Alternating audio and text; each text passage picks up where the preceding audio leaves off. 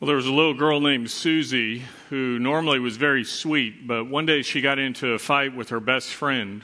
And as the two mothers came running over to separate the girls, Susie's mom said to the other one, "I don't know what got into Susie, why she pulled Hannah's hair. The devil must have made her do it." Now, Susie's standing there and she hears this and she said, "Well, Mommy, Satan suggested I pull her hair." But then she added proudly, "Kicking Hannah in the shins was my own idea." You know, when people do something wrong, we like to say, "The devil made me do it." But the reality is we're actually pretty good at doing it on our own, aren't we? In fact, that's what the Bible tells us today as we turn to James chapter 1. I invite you to turn there to James chapter 1, where we're going to be looking at verses 13 through 15.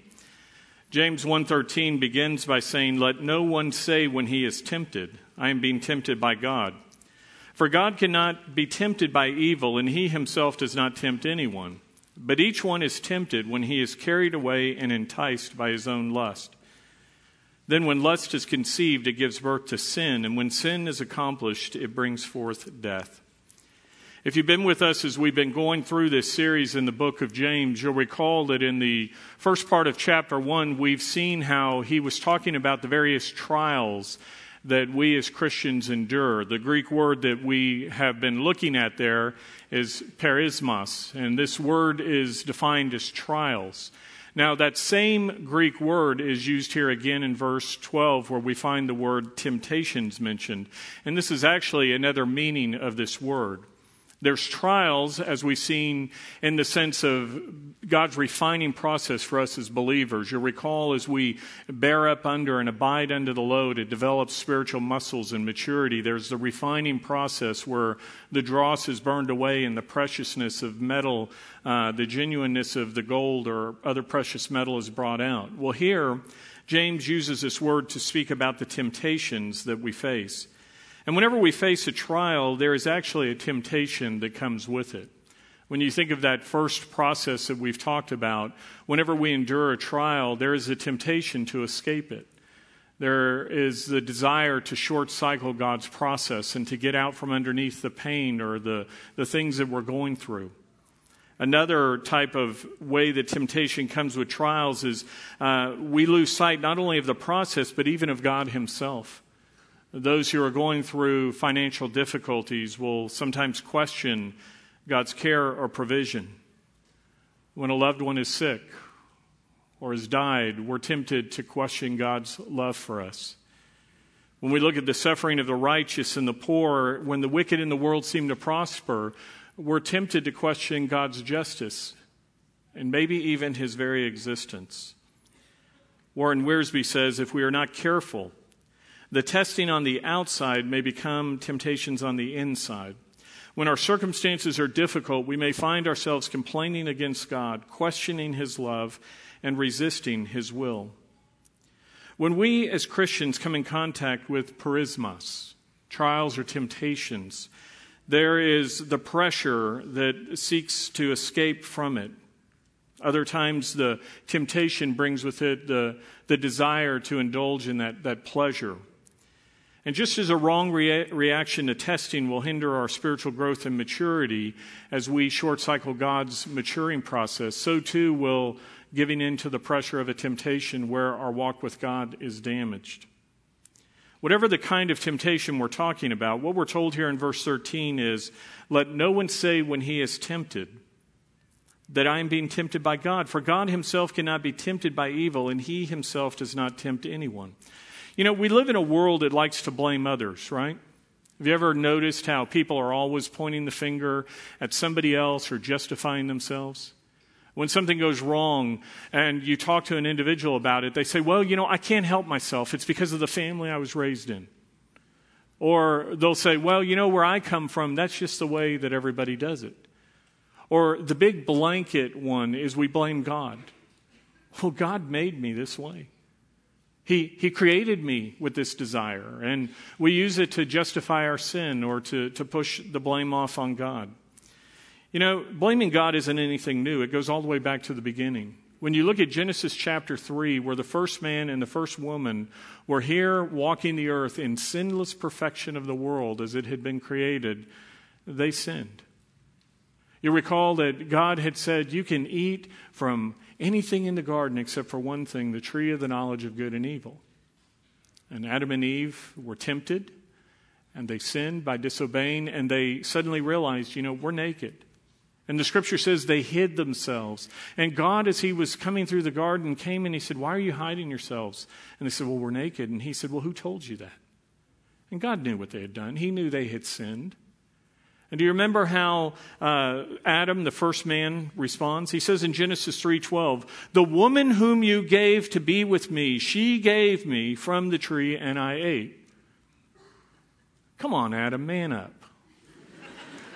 I mean, just say what happened. You know what? I blew it, God. I sinned. I disobeyed you. But no, what did he do? He blames his wife. Eve gave it to me. And you know what, God? It's your fault because you gave her to me.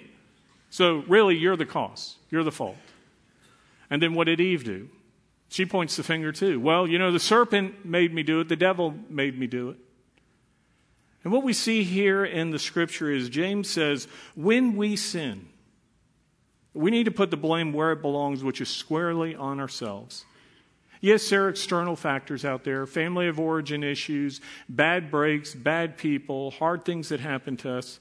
But ultimately, when we sin, it is our choice. It is how we respond and react to the circumstances around us. And when these things come our way, the Bible tells us that while God is not the one tempting us, he does understand what we face.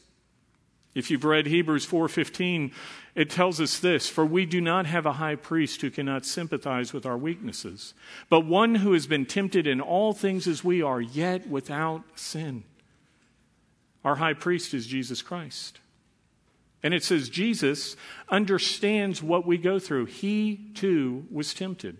Now, maybe you're reading Hebrews 4:15 saying, wait a minute, didn't just James 1:13 tell us God cannot be tempted by evil? So how do these two reconcile themselves?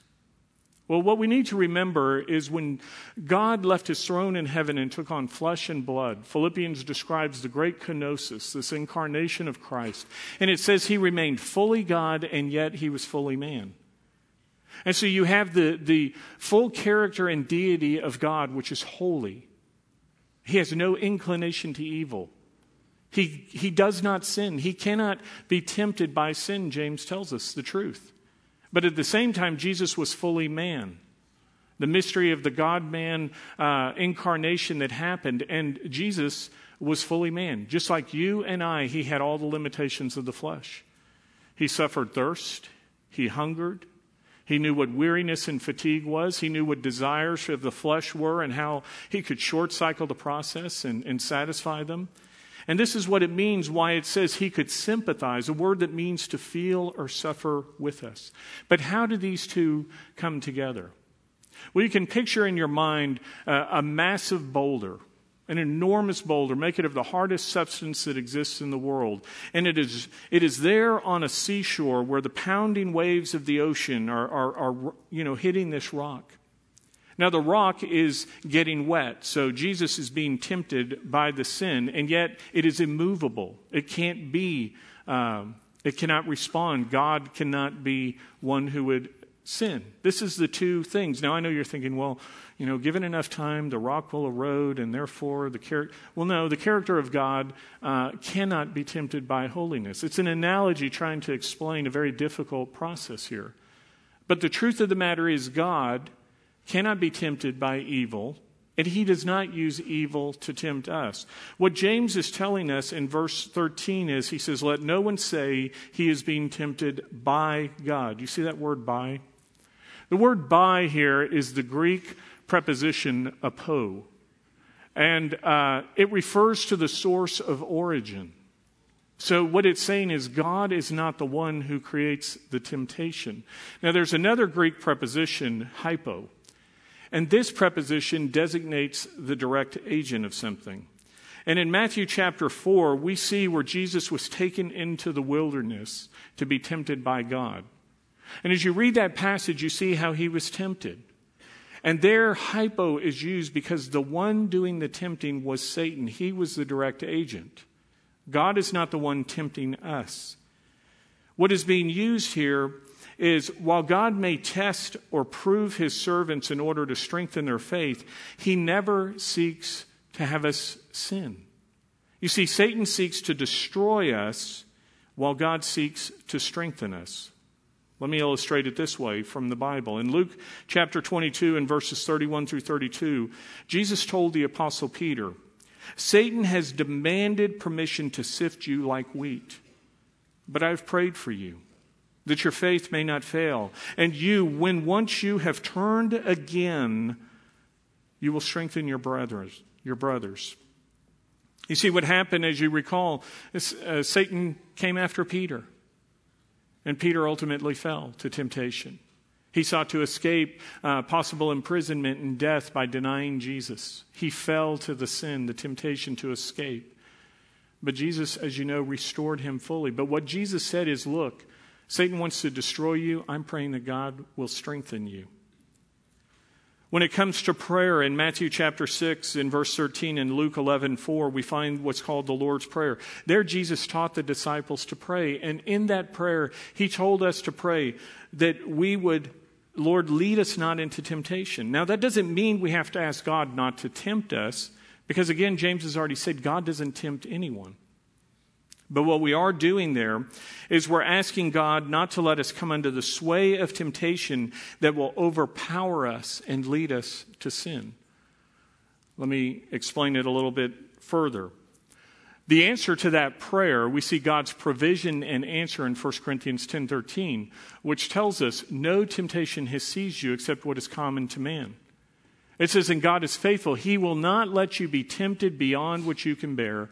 But when you are tempted, he will also provide a way out, a way of escape, the Greek word says, that you can stand up under it.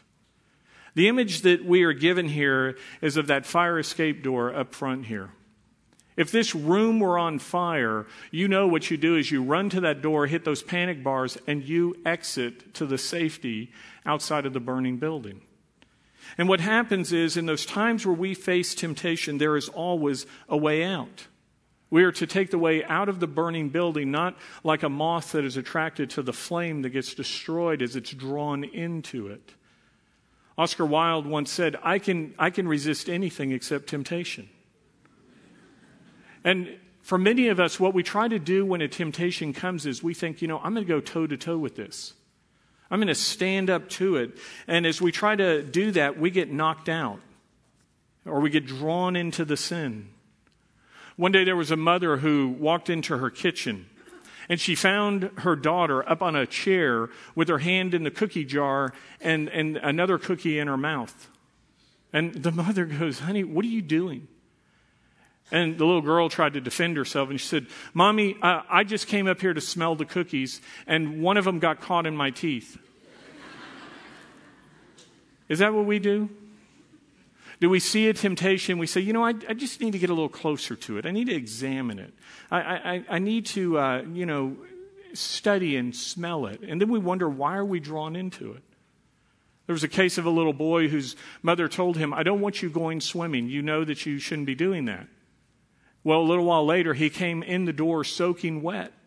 And the mother said, what did you do? And he said, well, Mom, I was over there. She said, get out of those wet clothes. Change right now. And as he was stripping off his clothes to throw them in the wash, she noticed he's wearing his bathing suit. And she said, what are you doing with your bathing suit on? And he said, well, Mom, I put this on just in case I was tempted when I walked by the pool. Do we pre-plan to sin like that? Do we say, I'm just going to smell it. I'm just going to look at it. I'm just going to linger around it. And then we wonder, why did we fall into it? What the Bible tells us is we are to flee temptation. We are to take the way of escape when it comes. James 1:14 tells us, but each one is tempted when he is carried away and enticed by his own lusts. The picture here, there's two vivid Greek words used. When it says carried or drawn away, the word was used originally of a hunter who would set a trap and would bait the trap. And the animal would be drawn into it and captured. The other word that means enticed, that's translated as enticed, literally spoke of a fisherman baiting a hook. where he took and hid the hook, a lure that looks so appetizing, so flashy and gaudy that fish are attracted to it. There's a hidden hook in it. And this is the picture. And we're told that we have an enemy in the world called Satan, the deceiver, the destroyer, the father of lies. He has all kinds of titles. And what he does is he seeks to entice, to lure us. He drops these things in front of us and they flash by and we go, ooh, that's exciting. I should, go look at it a little closer. And as we bite into whatever it is, we suddenly find this hidden hook. And as it rips into our mouth, we're ripped out of the thing and we find ourselves as the main course of a meal or hanging on a wall as a trophy. We have an enemy who's not some barefooted little boy with a cane pole who's walking down a back dirt road. You can picture a tournament pro who has the tricked out bass boat with GPS, every depth finder, every little fish finder, all the fully stocked tackle box and bait wells are full of all these things. And he's after us. He's a hunter seeking his prey. And friends, with a fish finder, he knows where we are. He's got those spots marked on his GPS. He knows where he's had a big strike in the past, where we like to feed, where we go. And he's there dropping various lures. And when I go fishing, I know that sometimes one lure will work and another one won't. I've got a tackle box full of different things. And sometimes we look at something and it's enticing and we think, oh, that's a nice neon power worm. And really what we find as we bite into it is it's stink bait with a big treble hook. And it captures us and suddenly we're the trophy on the wall for our enemy. A moment ago I mentioned this Greek preposition hypo, which speaks of direct agency. And here in James 1:14, he uses this word as he speaks of what it is that causes us to sin. What is it? It is the internal desire within us. It's not even the lure per se that is in the world that Satan uses. It is our desire within us that responds to the lure. We can think of it this way. Have you ever seen what happens when you drop a Mentos in a Diet Coke? Now, let me give a disclaimer here. You always hear, don't try this at home. Well, kids and maybe even some of the adults here, don't try this at home unless you have permission of your parents. Don't go home and say, well, Pastor Roger said an application point of the sermon is to drop a Mentos in a Diet Coke. Have you ever seen what happens? I'm going to show you a video in a moment, but let me set it up for you. Because what happens is you can think of your life as being a big bottle of Diet Coke.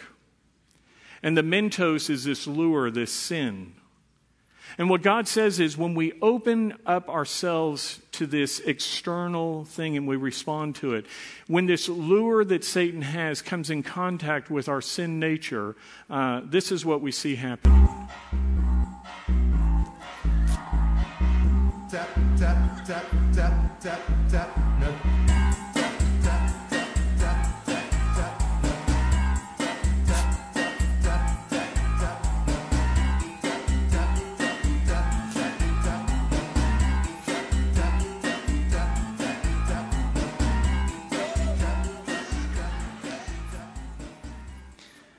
Do you want to clean that mess up? It's fun for a moment, isn't it? You do a little bit, and that's exciting. Let's do a little more. And before you know it, you're full-blown into the sin, right? And what happens is, as our sin nature is activated, James calls this our lust. Now, we read a word like lust, and we immediately think, well, that's a sexual lust, and it's a bad thing. The word used here literally just means a strong desire. It's really a neutral concept. But again, when it comes in contact with this temptation, then what happens to us is we get this explosive mess. And it's just everywhere, and it's sticky, and somebody has to clean it up. What 1 John 1:2-15 tells us about lust is this. He says, do not love the world nor the things in the world. If anyone loves the world, the love of the Father is not in him. For all that is in the world, the lust of the flesh, and the lust of the eyes, and the boastful pride of life is not from the Father, but is from the world. You see, God has given us natural desires, hunger, thirst, the desire to sleep. These kind of desires are not bad in and of themselves. But when they are taken to an extreme, when they are abused or used in a wrong way, they become sinful lust. Food can lead to gluttony. Thirst can lead to drunkenness. We can have sleep turns to slothfulness. And this is how the world system that Satan uses works. It appears to this normal God-given desire, which in and of itself is a good thing. We eat and drink and sleep for the health of our bodies. Sex is great for intimacy in a right context of a relationship and for procreation and things that God designed it for. But outside of those things, suddenly they become sinful lusts. We abuse them as these desires are fulfilled in forbidden ways. You can look at what we just read there in 1 John 2 and compare it to how Satan tempted Eve. As you look at Genesis 3:6, it says, when the woman saw the tree was good for food, that's the lust of the flesh. And that it was a delight to the eyes, the lust of the eyes. And that the tree was desirable to make one wise, the pride of life. She took from its fruit and ate, and she gave also to her husband with her, and he ate. Now, remember that Satan's desire, his goal is to destroy us. He has these traps set. He has these lures, not to give us good things. He wants to hook us. He wants to trap us. This is his design as he takes God's desires and corrupts them. Now, the good news is, as we face our enemy, friends, he's been fishing the world since the beginning of time. He's good at what he does. But the advantage we have many, but one of them is that we know how he operates. 2 Corinthians 2:11 tells us we are not ignorant of his schemes. The word schemes is the Greek word methodia. We get our English word methods from it. We know how he operates. We find it again in Ephesians 6:11 where we're told to stand firm against the schemes, the methodia of the devil. The word denotes that which is cunning, which is who Satan is. He's the deceiver, the father of lies. There in Ephesians 6, we're told that God has given us the full armor of God to stand firm against the enemy. And a part of that armor is the Word of God. And it is the Word of God that Jesus used to combat Satan. When he was drawn into the wilderness to be tempted, you can read Matthew chapter 4 or Luke chapter 4 and see how Satan went about trying to get Jesus to sin. He took the Word of God and he twisted it. He said, doesn't the Scripture say this? And he misapplied it. Now, Jesus being God and knowing the Word, being the Word himself, John 1:1 says, was able to combat and say, Satan, you're using the Word wrongly. This is what the Word really says. And each time he countered the blow of Satan and defeated the temptations. Now, if you look in your Bible at Genesis chapter 2 and verses 16 through 17, it tells us that this is exactly how Satan, his method of attack against the first man and woman, worked. As you look at Genesis 2:16 through 17, it says, the Lord God commanded the man, saying, from any tree of the garden you may eat freely, but from the tree of the knowledge of good and evil you shall not eat, for in the day that you eat from it you shall surely die. Do you see that verse? Do you see what God's Word says? Now, if you look at Genesis 3:1, look at what Satan does with it.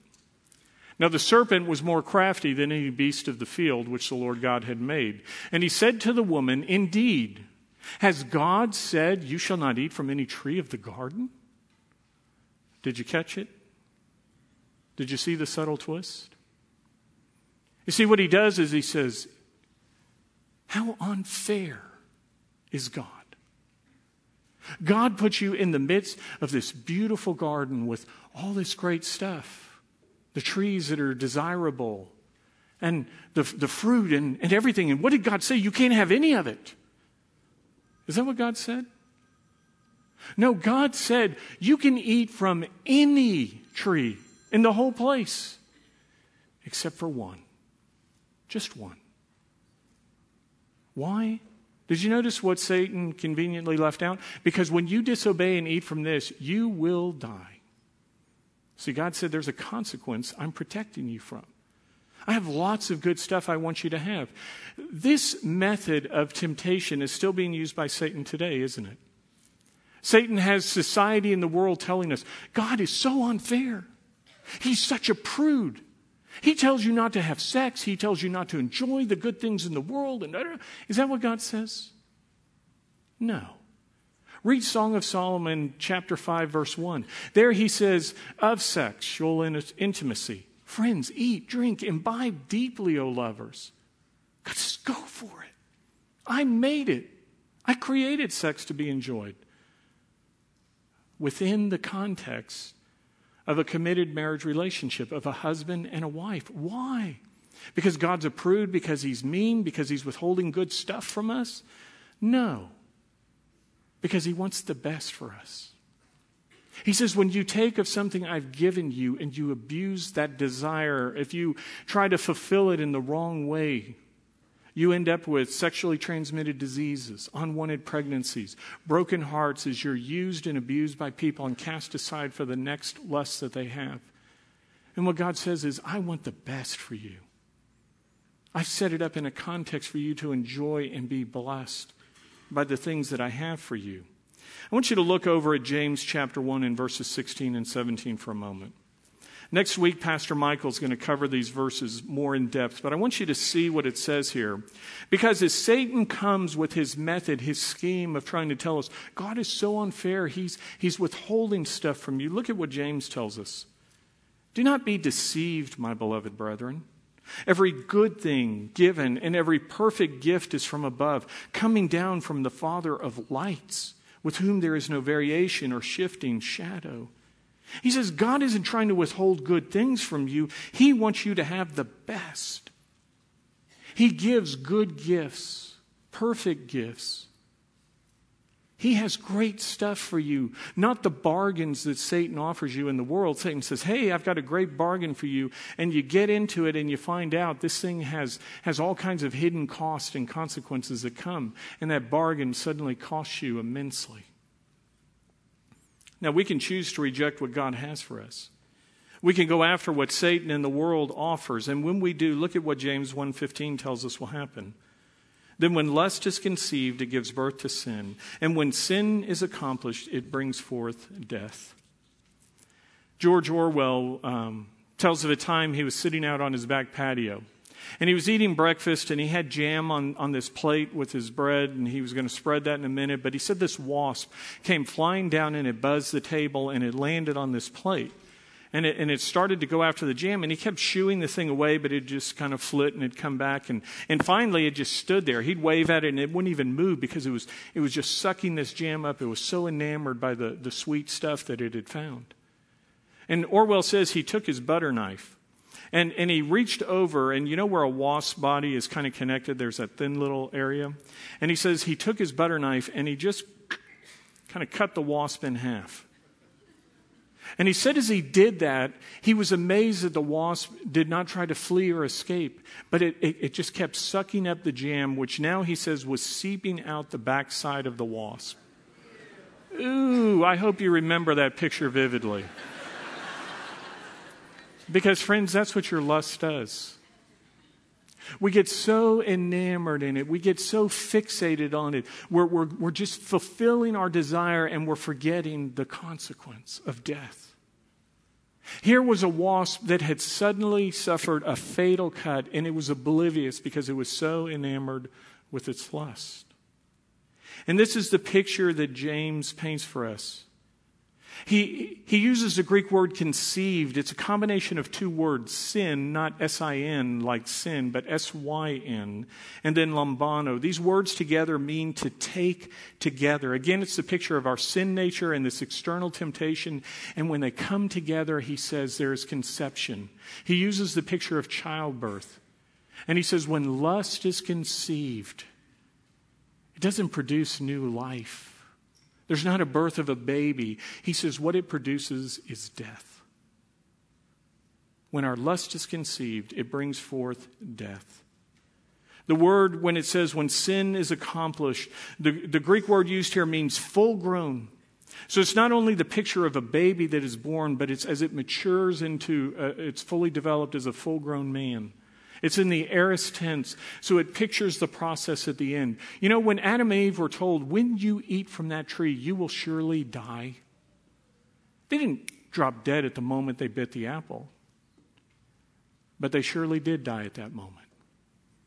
The process was started. Conception had happened. And God says there will be the birth which results in death. The Greek word thantos is death, and it means separation. That is the definition of death.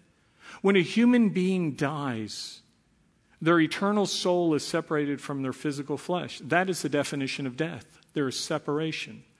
There is also a separation for us eternally. When physical death happens, there's the soul from the body separation. Spiritual death is the separation of the spirit of man from God because of our sin. Romans 6:23 says, the wages of sin is death, but the free gift of God is eternal life in Christ Jesus. He says, when you sin, when our relationship is broken, there is separation of man's soul from God for all eternity. The eternal death is separation of man's soul from God. One way to avoid temptation is to take our eyes off the immediate pleasure that the bait seems to offer. You see, James is trying to get us to fast forward past the temptation to the consequence when it's fully grown. What person, when they look at a sin at the moment, if they fast forwarded the tape to, what is this going to cost me? What is this going to ultimately mean? Next time you're tempted to sin, I want you to whip out a piece of paper or pull up your iPad or your phone or something, or do it mentally, but make 2 columns. And on one side put, what will I gain from giving into this temptation? And then on the other side put, what will I lose? What are the consequences that come? And as you list what you will gain, short-term pleasures, this or that, and you list the long-term things that can come as a result, you know what you will find? The columns do not add up. The consequence side will outweigh what you gain. And if you look at that long-term perspective of where is this sin going to ultimately lead, you would not do what you do. I mean, what fish, when that lure flashes by them, if they could fast forward the tape and say, you know, when I bite into this, there's going to be this hook, and it's going to rip me out of the water, and I'm going to end up, getting knocked on the head and then filleted, and I'm on somebody's plate, or I'm going to be mounted on a wall, and is that moment of tasty morsel worth this? No. It wouldn't bite it. No animal would go into the trap knowing it was going to result in its death. And what James wants us to do is reset our thinking. When that moment of temptation comes, he says, look ahead to the consequence. When lust is conceived, what will it give birth to? Your ultimate separation. That's what we need to remember. And as we think about this, James uses this process, and he says it takes many months to happen. Rarely does sin just happen. Sin rarely just occurs. It's often a long process of neglecting the right things and indulging in the wrong things. The Africans have a proverb. They say when 2 dogs get in a fight, the one that has been eating well wins. When 2 dogs get in a fight, the one that has been eating well wins. I want you to picture in your mind for a moment that a dog fight is going to happen. I know it's illegal. I'm not, promoting this. I just want you to think of a picture of 2 dogs that are going to be thrust into an arena and go at each other.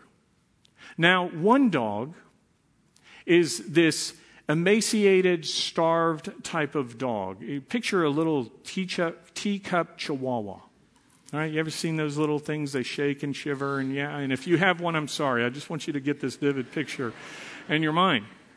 Now, on the other side, there's a Rottweiler, a 150-pound, bulked-out big dog.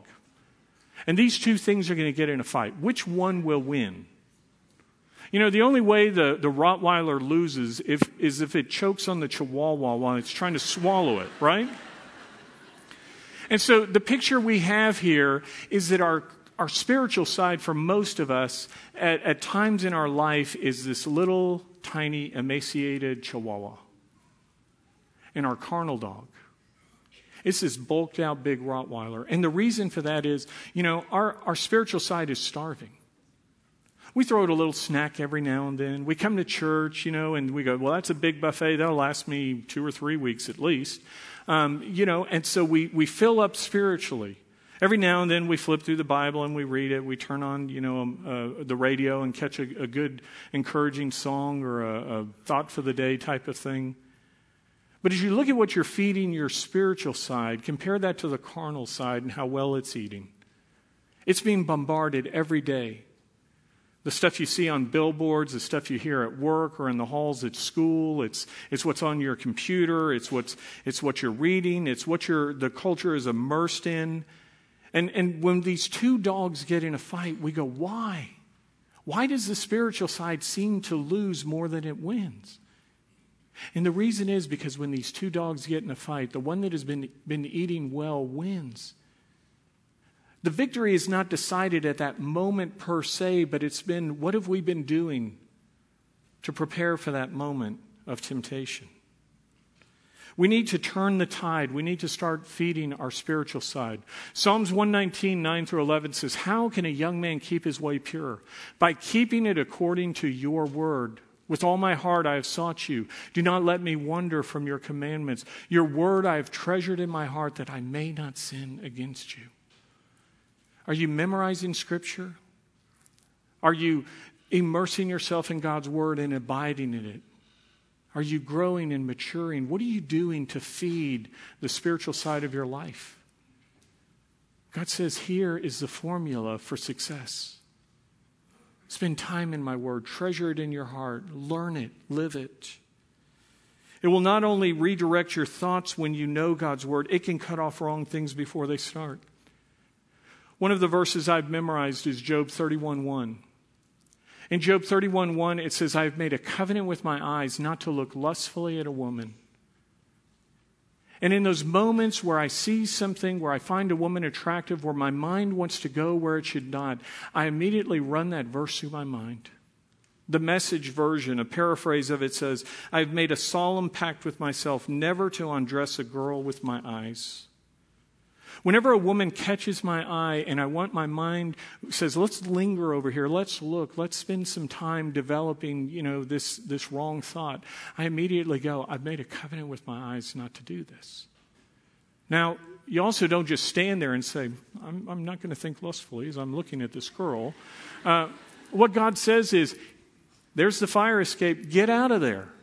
Turn around, look away, turn off the computer, shut down that thing. If you know every time you drive down the road, there's that billboard for that gentleman's club, what a stupid misnomer.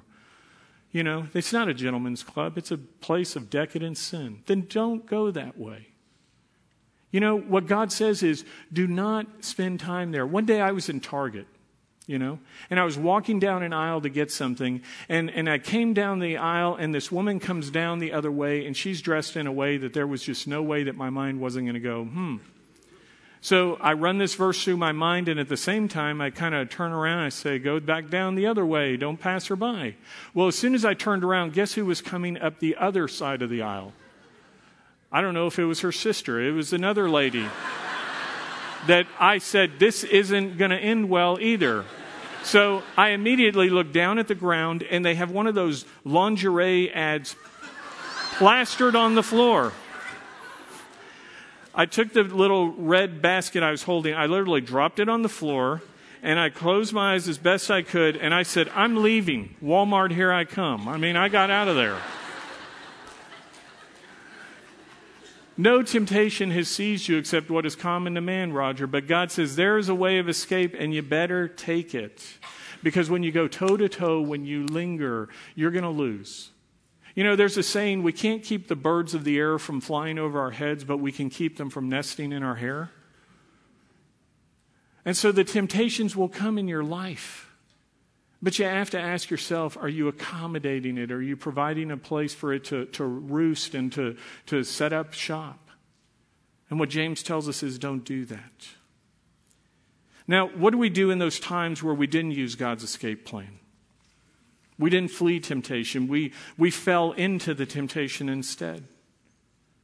Friends, in that moment, what I don't want you to do is to fall into the lie of our enemy. The father of lies will tell you, God doesn't want anything to do with you anymore. Hey, Roger, you're a pastor. What if people knew about your sin? Do you really think you can stand up there today and preach from the pulpit and talk about fleeing temptation? You hypocrite. Look at all these. Let's go back and review your life and all the times you haven't done what you're preaching about today. God wants to tell us, you don't have to be a preacher. You're just a Christian. And he says, do you really want to show up in your Sunday school class, your ABF, your small group, to go to campus or your school and tell your friends about Jesus when you're such a hypocrite? I mean, God doesn't want anything to do with you. How do you combat the enemy when he comes at us with a lie? You do it with the Word of God. What does Romans 5:8 tell you? But God demonstrates his own love for us in this: while we were still sinners, Christ died for us. Yeah, you're a sinner. Yeah, you're a wretched man. Paul said, wretched man that I am, who will save me from the body of this death?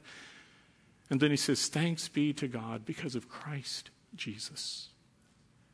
God says, when you were a sinner, when you were at your worst, when you were far from him, when you were in rebellion, Christ came and he died on the cross to pay the penalty of sin. Do you remember Romans 6:23? The wages of sin is death, but the free gift of God is eternal life in Christ Jesus our Lord.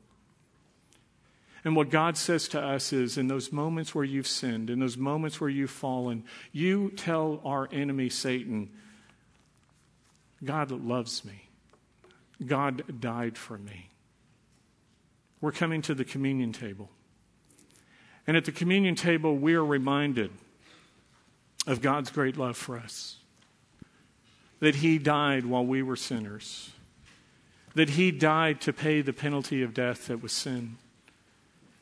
And friends, if you are here this morning and you are somebody who says, I'm far from God, I've made such a mess of my life, he doesn't want anything to do with me. I want you to look at the cross. And I want you to remember that it says he died for you while you were a sinner.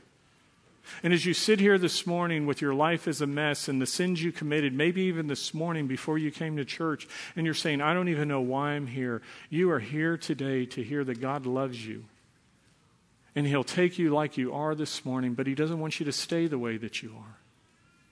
He wants you to turn from your sin and to turn to him, to accept Jesus as your personal Savior. He died to pay the penalty of death for you. And as we come to this table today, you're about to hold a piece of bread, and what it represents is the body of Christ, the God-man who went to the cross to die for us. Why did Jesus come? Why did he go to the cross? Because every one of us, from Adam and Eve, to me, to you, to every man and woman who will ever walk this earth, other than the perfect God-man, we will sin. We will all owe that penalty of death. The only one who was holy and perfect was Jesus, which is why he came to pay the penalty he did not owe, so we could have the gift of life. So if you've never accepted Jesus, I invite you today to turn from your sin. To say, God, I've made a mess of my life. I've made mistakes. But I know that you loved me, you died for me, and today I accept your death in my place. Now, for the rest of us who have come to Christ in the past, we don't have to do that over and over, because the Bible says once we are saved, our salvation is secure. And yet it says when we sin, and we will sin. 1 John 1:10 says, if we say that we are without sin, we make God a liar, and his word is not in us. But right before that, the verse says, when we sin, it tells us in 1 John 1:9, if we confess our sins, he is faithful and righteous to forgive us our sins and cleanse us from all unrighteousness. So if you're a believer in Christ and you've committed sins this past year, this past month, maybe even in the last few moments, God says, lay them at the foot of the cross. Nail them to the cross. Confess them, and I will forgive you. I will cleanse you from all unrighteousness. The Bible asks us to come to this table with clean hands and hearts. So confess your sins. Use this time as the elements are passed to confess your sins to God. Thank him for the gift of new life. Men, will you serve us, please?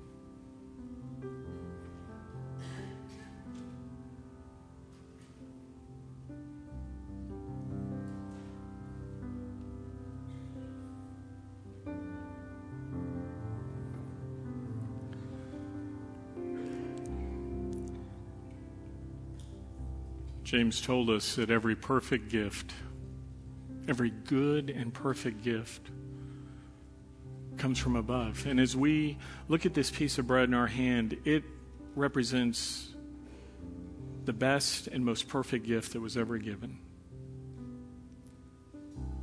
John 3:16 says, "For God so loved the world that he gave his only begotten Son, that whoever believes in him will not perish, but have eternal life." There was a chasm of sin that separated us from God.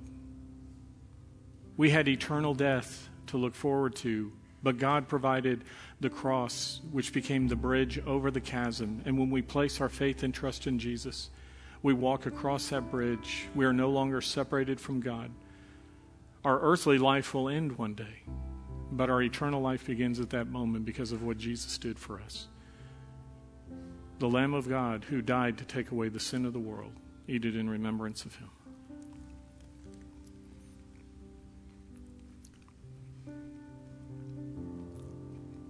And we hold in our hand a cup. It's simply grape juice, but it represents something so precious. The precious blood of the Lamb. The book of Hebrews tells us without the shedding of blood, there can be no forgiveness for sins. We owed a penalty that had to be paid, which again is why Christ had to come. And he freely gave that gift to us of new life by letting his blood wash away my sins and yours. As you hold this cup in your hand, it represents God's great gift to you of new life. Drink it in remembrance of him.